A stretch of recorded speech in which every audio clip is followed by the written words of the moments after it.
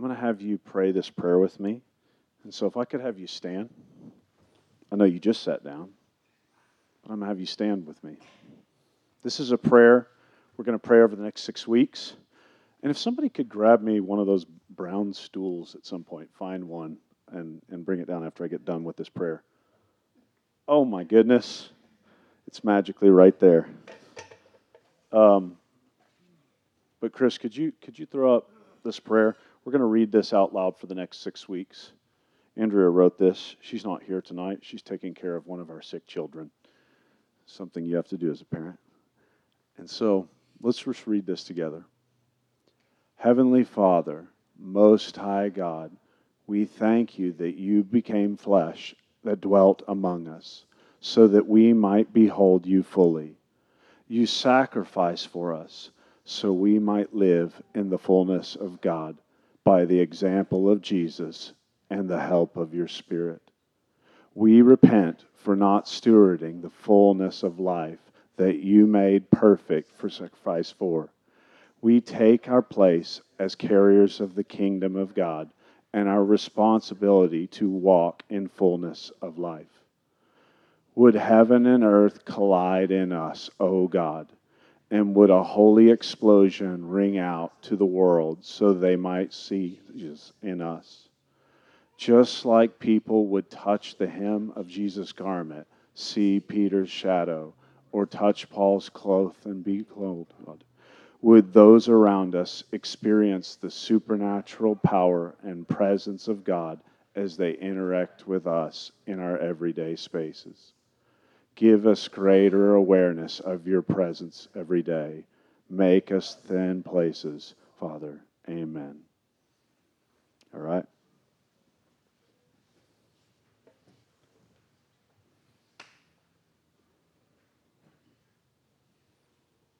Oh, look at that beautiful graphic. There you go. Oh, man. Well, we start a series tonight, and I've been thinking about this series for a while. I love this phrase, thin place. I've seen it over the last few years, and those of you know, I've spent a little bit of time studying this form of Christianity that happened in church history that we called Celtic Christianity. Basically, as I shared this last week, there were a few hundred years where this unique expression of God's people on earth formed. And part of the reason was, as the fall of the Roman Empire happened, there were a lot of places that used to be like more connected and larger cities, they became less connected and they became more rural. And so as missionaries had gone out from the Vatican and the rest of the expression of the church to the Celtic worlds, that there was their own DNA that formed as a church community that developed over a few hundred years of being sort of more rural people. And so that the nature of their faith took on an expression that was more akin to the culture that they were. And in the culture, it was more of a simple and rural way of living. And so there was this very organic, thing that happened. And a lot of the saints that we look at, they talk about encountering God in places of nature. How many of you ever encounter God in places of nature? Man, if there's something like that, if I ever feel unsettled, like my instinct is, go take a walk. Like, you don't underestimate how healing a walk and talk with God can be. Like, sometimes we don't need to, like, lay on the floor and cry and turn on the loudest worship song. Like, how many of you have done that?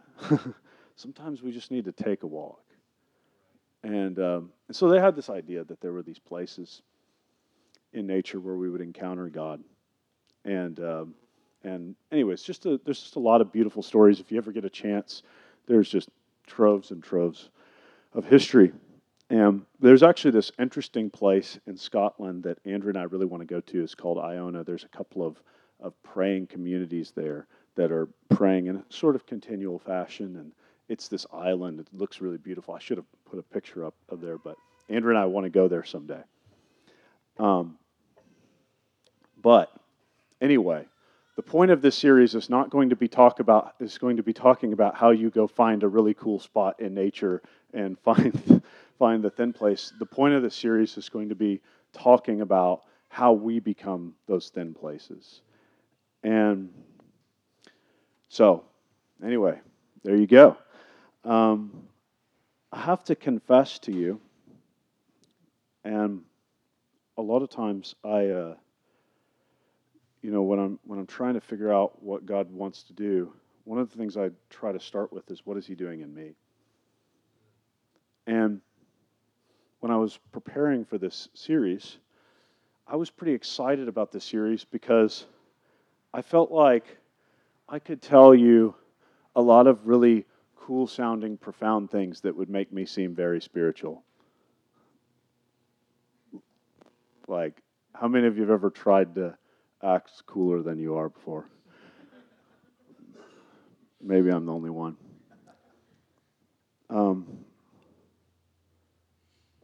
I love the idea of connecting with the Lord. But sometimes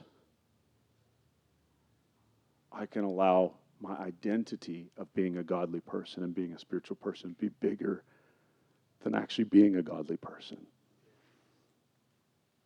And so, anyway, I sat down to pull all my really profound thoughts together, and none of my profound thoughts really came that well together. And so, I kind of stand here with you tonight at the opening of a series, kind of waiting on God to kind of lead tonight and teach us, as I don't really have a set form that I'm going to follow. And that makes me anxious still to this day, even though I've done that 800 times over my life. I still live with a little bit of, oh my gosh, like God, like I could bomb tonight, and it could be really awkward. This funny story. I remember this one time I preached this message, and it was so bad, like, I'm not exaggerating to you, it was so bad that I thought to myself, I had this thought that came through about 10 minutes in, you know what you should do right now? Is you should tell everybody, it ain't working tonight. You know it's not working. I know it's not working. I should just say amen and we should all go home. And I was almost there. But anyway, the point is, I feel that little bit of nervousness. How many of you ever feel nervousness about things? I share you that to say we all feel that. Thin place, though. This last year, I went on this business trip with some friends, and I was doing some different things at this convention, this conference. And I really realized, my mind really wasn't, set on the Lord in this time. I was kind of just distracted and not really focused. And, we were going from different meeting to meeting and lectures. And so I was sitting with this person who, not a Christian, but a close friend, and we're in this business setting.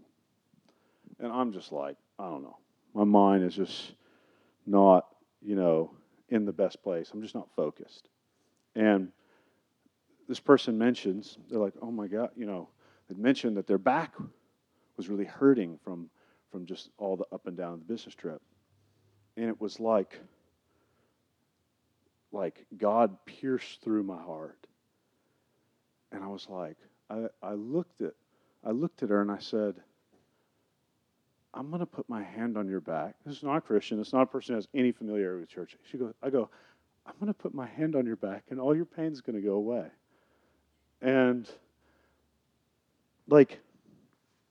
it did not come, this sort of faith, I never say that. If you hear me pray, I literally never say that. That does not come out of my mouth. But this faith did not come because I had prayed myself up. It came because there was this moment where God was reaching through to me through this other person. And so I I walk over, I put my hand on this lady's back, and I pray, and all the pain leaves her body. Like, and I'm sitting there like just as stunned as her. and so anyways, I look at her and I'm like, well, holy cow, that worked. And we got to have this opportunity to talk about the Lord sitting there in this business conference. So God, like, He invades when we least expect Him to.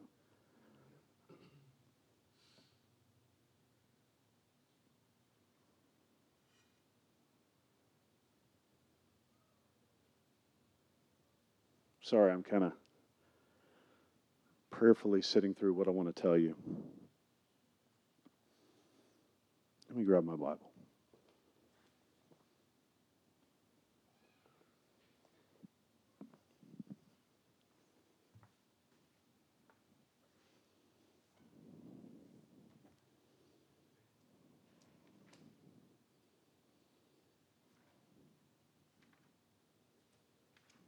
You guys all right out there?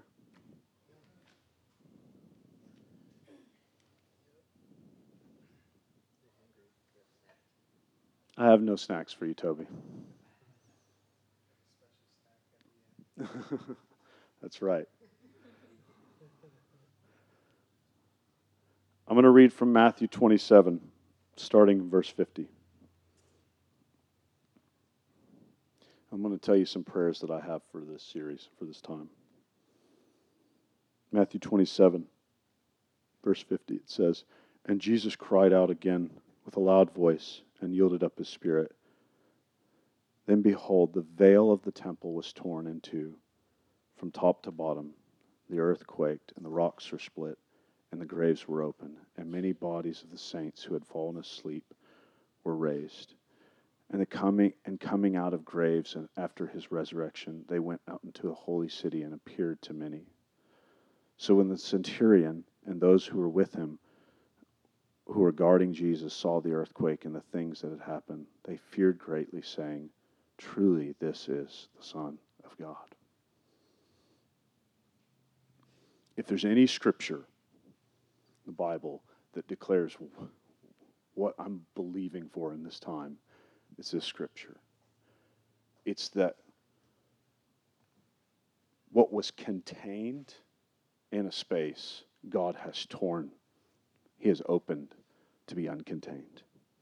I want to go back to creation to develop this idea a little bit.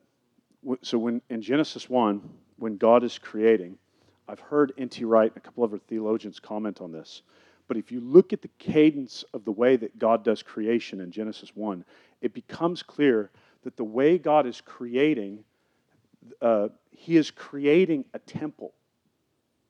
That everything in creation, the birds, the trees, the mountains, the valleys, that every single thing that's in creation was created for one intended purpose, and that's to reflect the glory of God, to worship Him. And at the very center place of this temple, He puts an image bearer. And that image bearer is us. And so He creates this temple that we would call the heavens and the earth, where worship can happen, where God can be glorified. And there's this perfect union. It's not that heaven and earth are the same, it's that there's this perfect union between heaven and earth. In fact, Genesis tells us that union's so perfect that it says that the Lord walked with Adam in the cool of the day. Like there was an overlap between that which is visible and that which is invisible. And so God is crafting this temple. He's crafting this place in creation where He can be glorified. And at the center of this, He has an image bearer. Now, it occurred to me when I was thinking about this that some of us think that He created in 7 days and stopped creating. Like, I believe that God is still crafting His temple to this day. Like God is still creating and recreating in us vessels that can give Him worship. Like creation is being redeemed in a temple that it can express praise to God. And so the image bearer, y'all know the story, the image bearer in this story ends up violating covenant with God and causes this darkness to enter into the story. Now, fast forward a little bit. Like God has this people that he calls Israel. And so he gives them these tabernacles, and then finally with Solomon, he gives them a temple. And instead of God's temple being the whole of creation, God's temple is in this one contained place. It's in this one contained place. So, it's the Holy of Holies. You enter in through these different layers, and then you have the veil that's torn here. You have the veil that you enter into, and the priest, in order to come into this place, has to be ceremonially clean. They have to be able to be right before God so that they can enter into the Holy of Holies lest they might die. And so they come into this holy place, and they come in, and they commune with God in this place. They get words from the Lord in this place. They get, cleansed in this place. There's this whole thing that happens for the whole nation in this Holy of Holies. And so when Jesus dies, this place that contained the manifest presence of God is ripped from top to bottom. It specifically says the veil is torn from top to bottom. I want you to see this. The thing that God had them build this temple.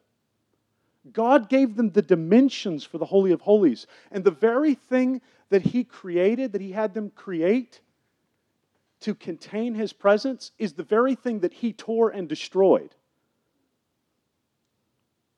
Nobody else tears it, God tears it.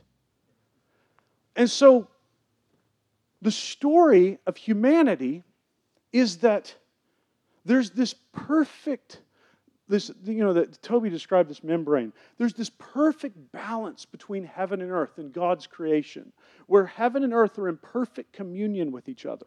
And that when that is removed, God comes and reveals Himself in a contained place. And then finally, He prophesies, and we see this prophecy in Jeremiah that He's going to have a covenant with them that's not like the covenant they have. He's going to write the law on their hearts and on their minds, and He's not going to be contained by these things. And so then God, He then destroys this container, if you will. He destroys this place. He rips the veil and says, no longer will I be contained inside this Holy of Holies. And so the story of humanity is one of coming into this thin place of God that He's initiating.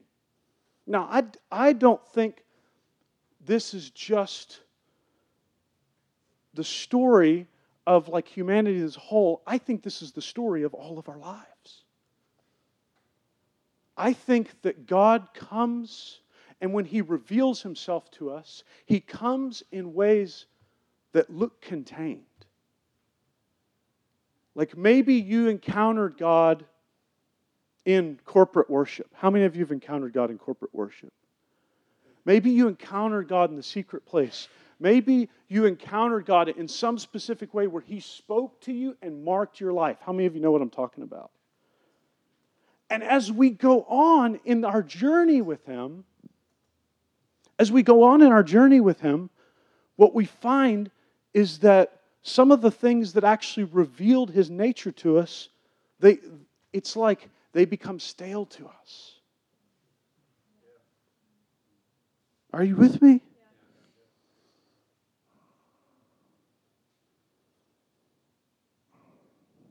God will tear up what He created to reveal His holiness to you, so that it will expand into all of creation, into all of your life.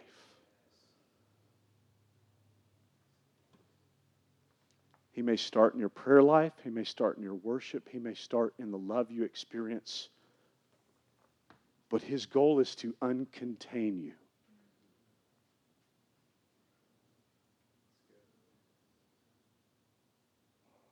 His goal is to uncontain Himself within you. We have relegated often our experience with God to the secret place or to the worship time.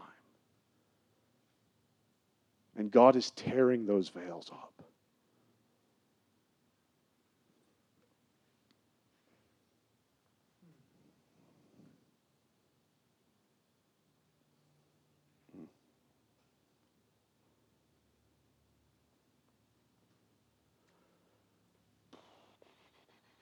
I came with this question tonight. Sometimes I start a sermon with like a thought, but the question to me came in the form of a sermon. The sermon came to me in the form of a question. Where have we contained God within ourselves?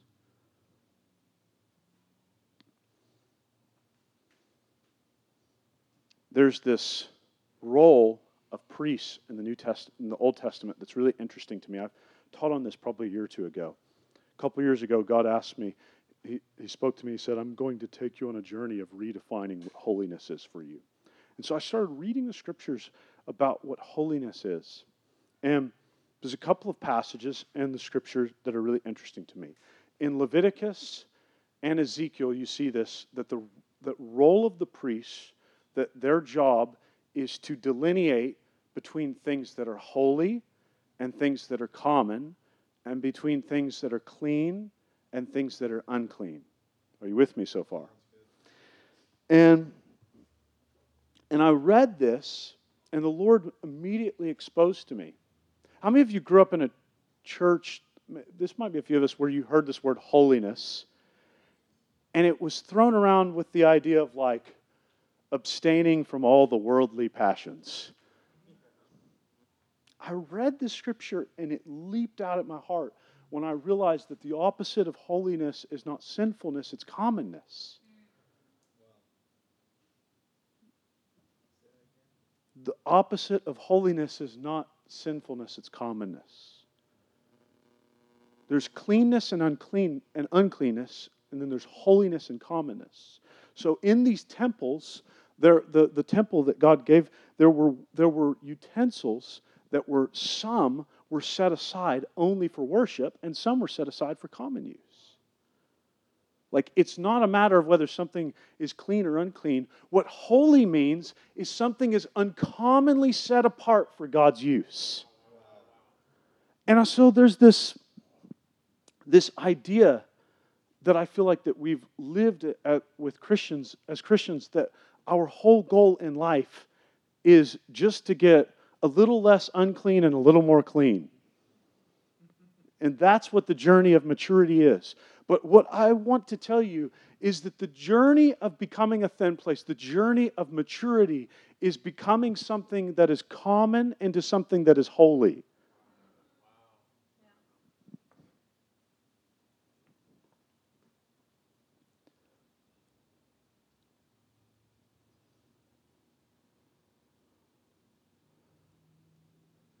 When God tore the veil, what He was declaring is, my holiness is no longer contained.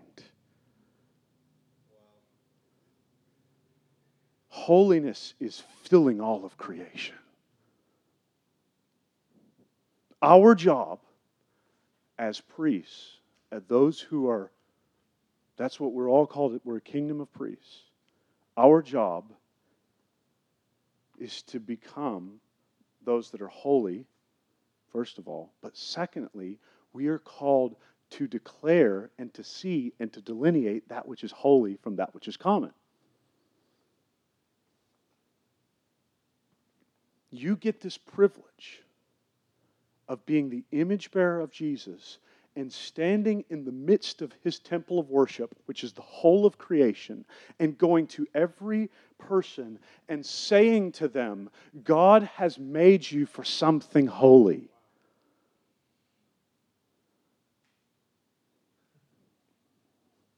Do you realize what the implications of this? That Jesus put this veil together and He's the one who tore it apart.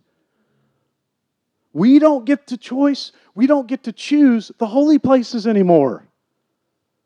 The holy place is not just in your bedroom. It's not just in the worship service. It's not just the people who are Christians. Like, you get to speak to that which is holy in every human being, in every part of creation.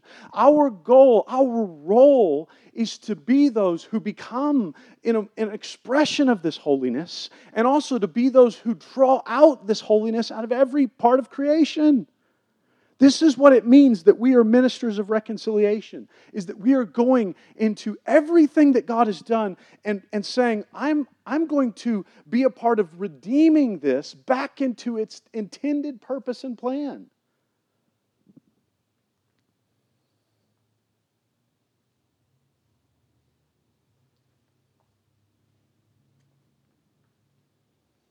Like, God has declared that all of creation is a thin place now.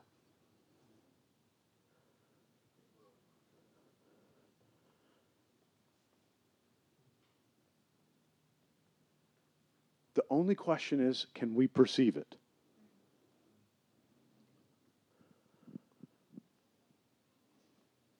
Sorry if it feels like I'm struggling. I am struggling.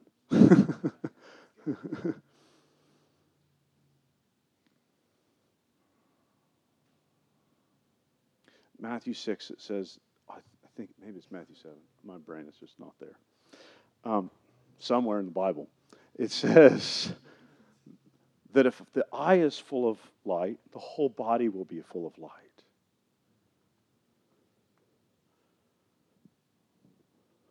One of the issues that we have in not encountering God in every place, not encountering His holiness in every place, is that we perceive places and things and people. We perceive unholiness.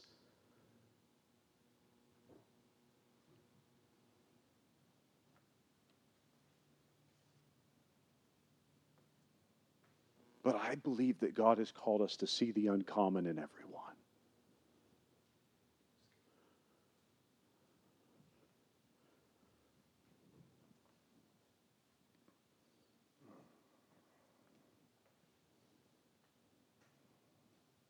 Is this making sense?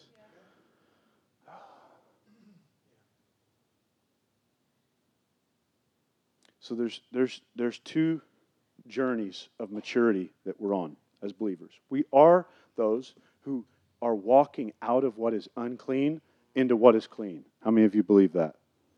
It's part of our role. Like, we cannot remove the reality that part of what Jesus has done is to forgive us, yes, but also to renew and to recreate us into clean and pure vessels. Like, it says, those that practice lawlessness, they won't inherit the kingdom of God. So part of our journey of maturity is coming into cleanness. But another part of our journey of maturity that we don't talk about often enough is becoming common to uncommon, common to holy. Like, I'm going to tell you this. Nobody gives 2 cents. Nobody is impressed by somebody who just doesn't sin a lot.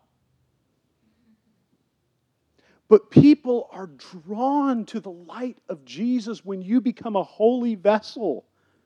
When you become one of those people that it's like people recognize that you're set apart, that you have been uncommonly given over to God, they are drawn to it.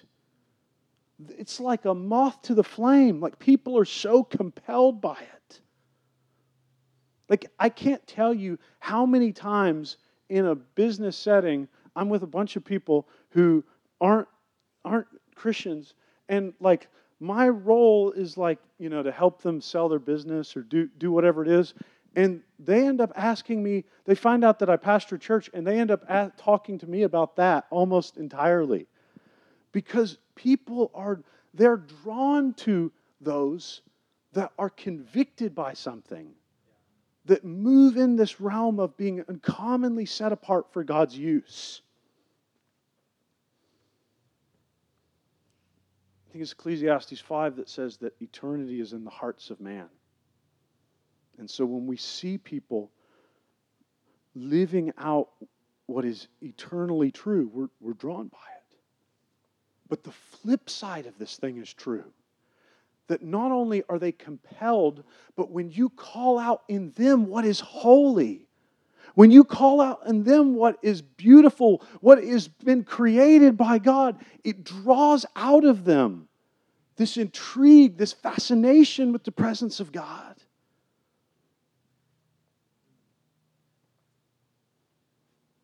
Guys, here's what we need to be declaring to people. All of creation is a thin place. Jesus has torn the veil in His death. The Spirit is no longer contained. He is now uncontained.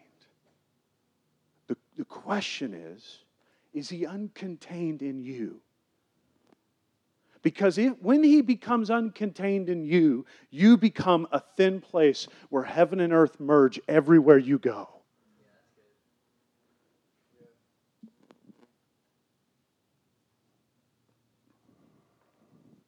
I really enjoy barbecuing and good barbecue. How many of you? I can't believe that in the last few months I have not weaved this into a sermon one time. It's actually kind of stunning. You know, like the Lord this last year, I started asking the Lord for rhythms and things that would help me connect with Him. And I felt like the Lord said, I want you to get out by your smoker and barbecue something every Friday and talk to me and prepare your sermon. Okay? So one of the most holy things that God has asked me to do is to sit in front of a fire and turn coals every week. Are you with me? Like this is a time that's been set apart for God. I'm not over there with like worship music, or I'm not over there with like the scriptures, like plowing through them. I just like taking care of a fire, talking to the Lord. Maybe somebody will drop in and, come talk to me, while I'm there. But I literally just sit there because some things that you're cooking, it might take you 12 hours to cook. And there's not like the kind of barbecue setup I got, like you have to sit there and just monitor this thing. And so I sit over here and I do this process with the Lord. And I'm telling you, it is one of the most holy things that He's called me to do. And I tell you that to say, like, God is not confined or contained by your perceptions of what is holy and not holy. We have too narrowly defined how we encounter the presence of God.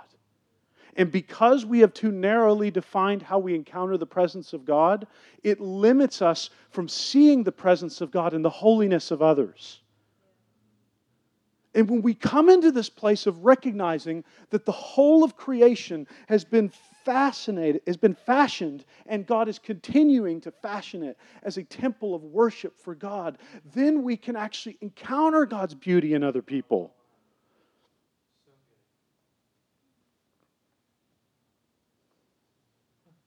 I have a friend, most of y'all have met. They've been around church in different times, but I've got these friends from New Zealand, and I'm wearing this necklace.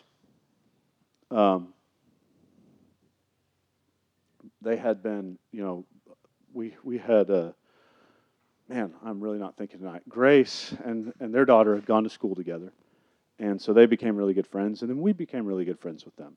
And before they moved back to New Zealand, they have actually since come back to Dallas, but before they moved back to New Zealand, we were hanging out a lot. And so, they actually left their car with us because they didn't, have anywhere else. They hadn't sold their car and hadn't left it. I ended up buying their car because it just sat in my garage in the back. It sat in my backyard for 2 months, and I was needing a car. I was like, I should buy the car that sits in my backyard. And so they had left a bunch of stuff with us, but before they left, he wanted to come over to my house, and he was like, "Hey, I have something for you." And he came in to my kitchen, and he had this in his hand, and he was crying, and I was like,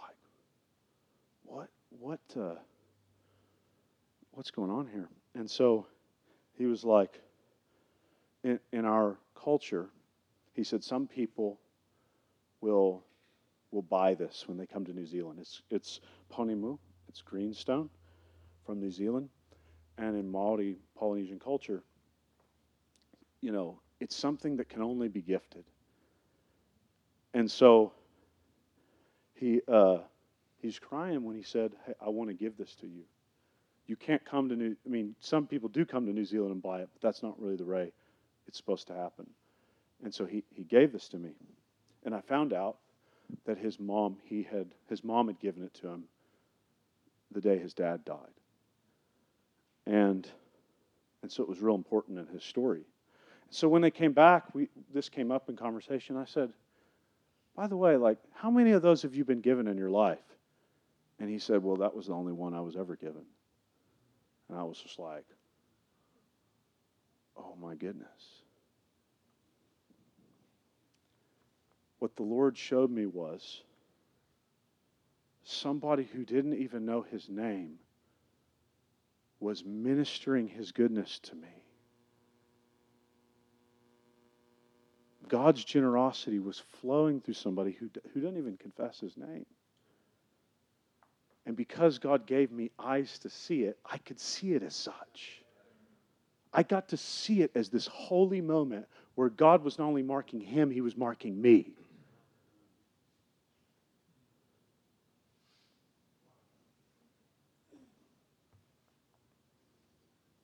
Guys, the thin place is every day.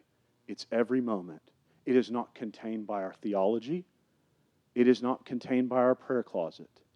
It is not contained by our worship. It is not contained by our church. It is held in all of these things. But Ephesians tells us that God is above all things, that he's in all things, that he's through all things, that the whole of this creation is testifying to his goodness. And if we can see it, we will find his holiness in every part of life.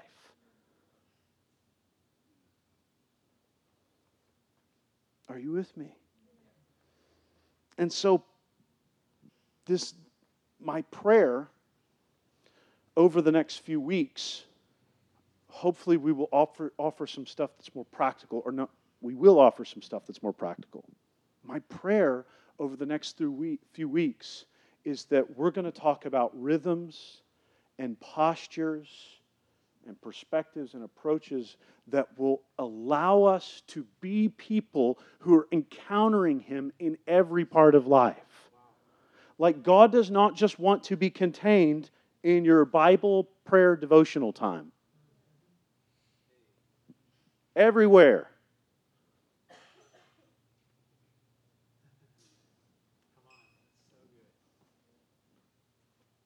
The biggest thing that is robbing us from fullness, we talked about this word fullness last week, is that we're allowing part of our lives to be common and part of our lives to be holy. Everything gets to be holy. If we will perceive, this is what, as the eye is filled with light, the whole body is filled with light. If we can perceive God at work in every situation, we will encounter his holiness.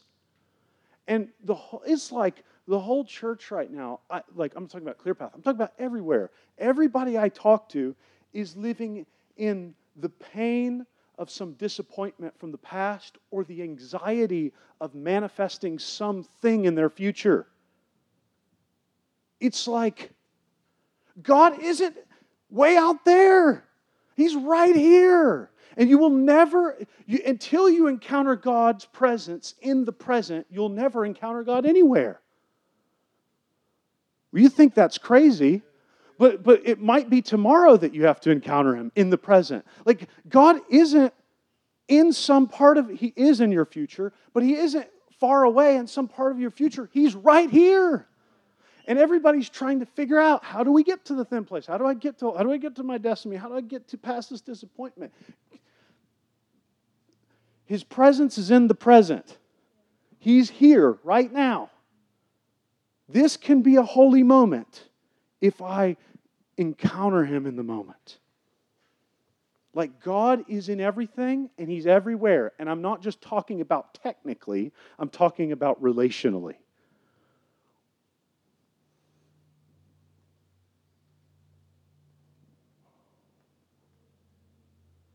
Are you with me? Yeah. I'm trying to figure out how to land this plane. I'm going to take us back to the question. But before I do this, I want to remind us of this story in Acts where Peter, I think it's in Acts 9 and 10, Peter has this vision. How many of you know what I'm talking about? The trance. He sees the unclean things. They're coming down, and he's like, take and eat. And he's like, no, God, it's unclean. He's like, don't call unclean what I have called clean. Man, there's a whole story there, but we won't talk about that. And so then he ends up getting called by this man from Joppa, who I believe is Cornelius. And I didn't have this story planned tonight, so I'm just trying to get there in my mind. So he goes to this place of prayer. And what happens is that he declares what he knows. And then the Holy Spirit is poured out on all these people. Now, Peter's perspective, up until this point, is he's a Jew. And he thinks the gospel is for the Jews exclusively. And so Peter finds out as he goes to the house of someone who does not know Jesus, who does not, in his mind, is not a Hebrew, he goes and finds out what the gospel is at their house. He spent 3 years with Jesus, was indwelled with the Spirit and power in Acts 2, like God had marked his life. He preached the first gospel message. Like in Acts 2, he's the first person in the church to preach anything. Like the Holy Spirit is living in this man. He spent time with Jesus, and he encounters the fullness of the gospel in someone who doesn't know anything.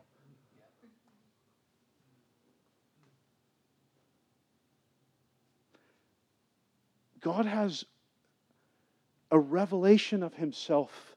He has holiness to reveal to us in the places that we least suspect it.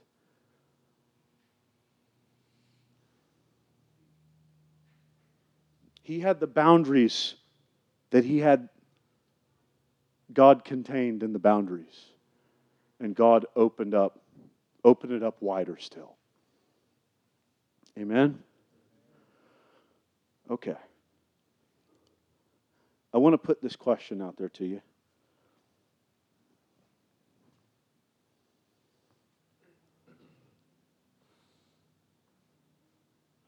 Before I put that question out there to you, I just want to say this. I really believe in this time, if we let it, God will make us the kinds of people that are thin places in every part of life. Like, we will be able to stop and encounter Him on a walk. We'll be able to jump on the trampoline with our kids and sense the presence of God.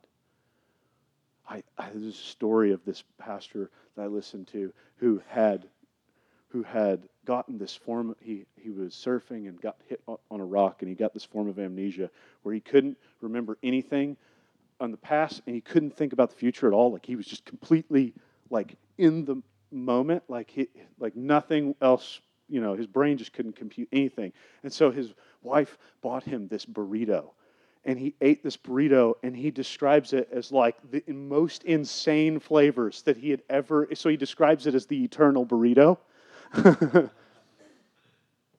But it's interesting how full life can become when you're completely present.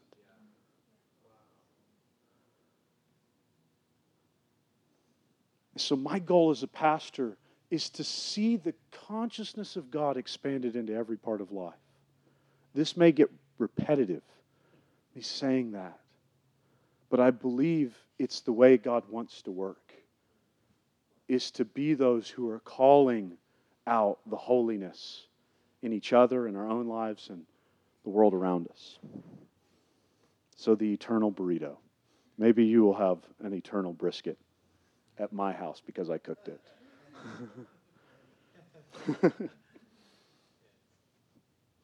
So I want to ask you this question, and I want to have you close your eyes. Thank you for being patient with me tonight.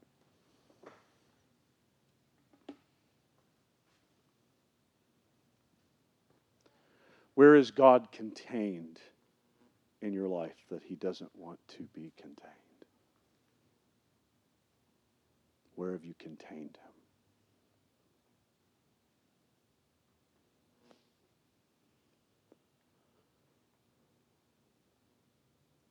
Let's just sit in silence with that.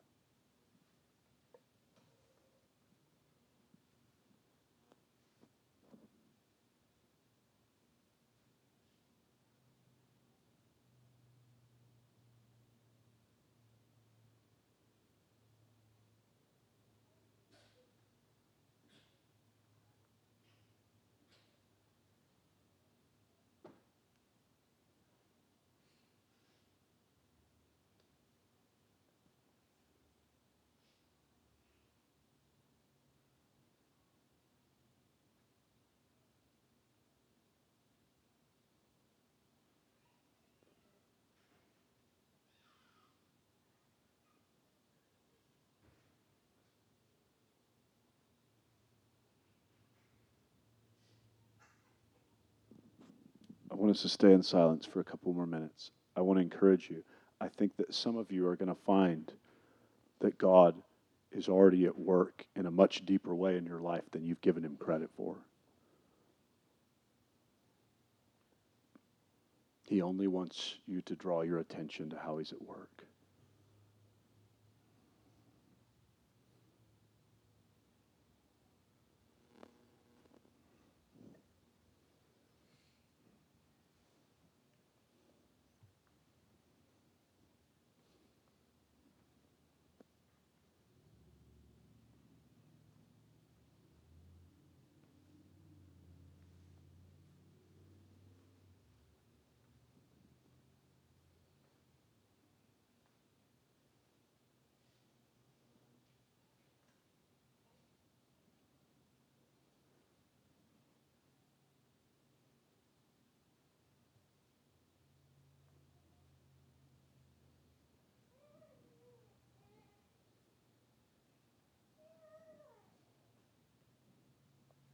Lord, I pray that you would show us that we are not those.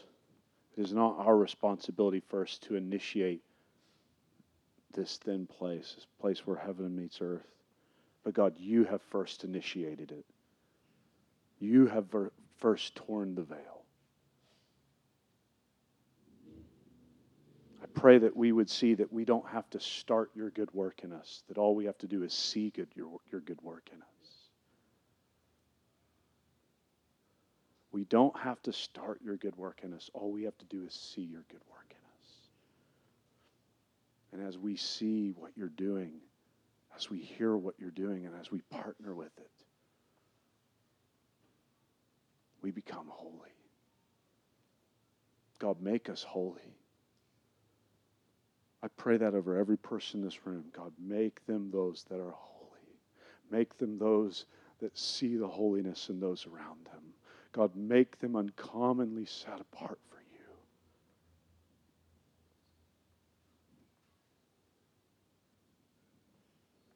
In Jesus' name.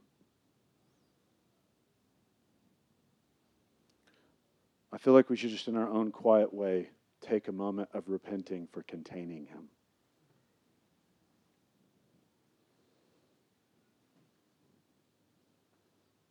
God, I just repent of limiting you in my own life. I pray that you'd give me eyes to see and ears to hear where your Spirit's at work in all parts of life. In Jesus' name, everyone said, amen.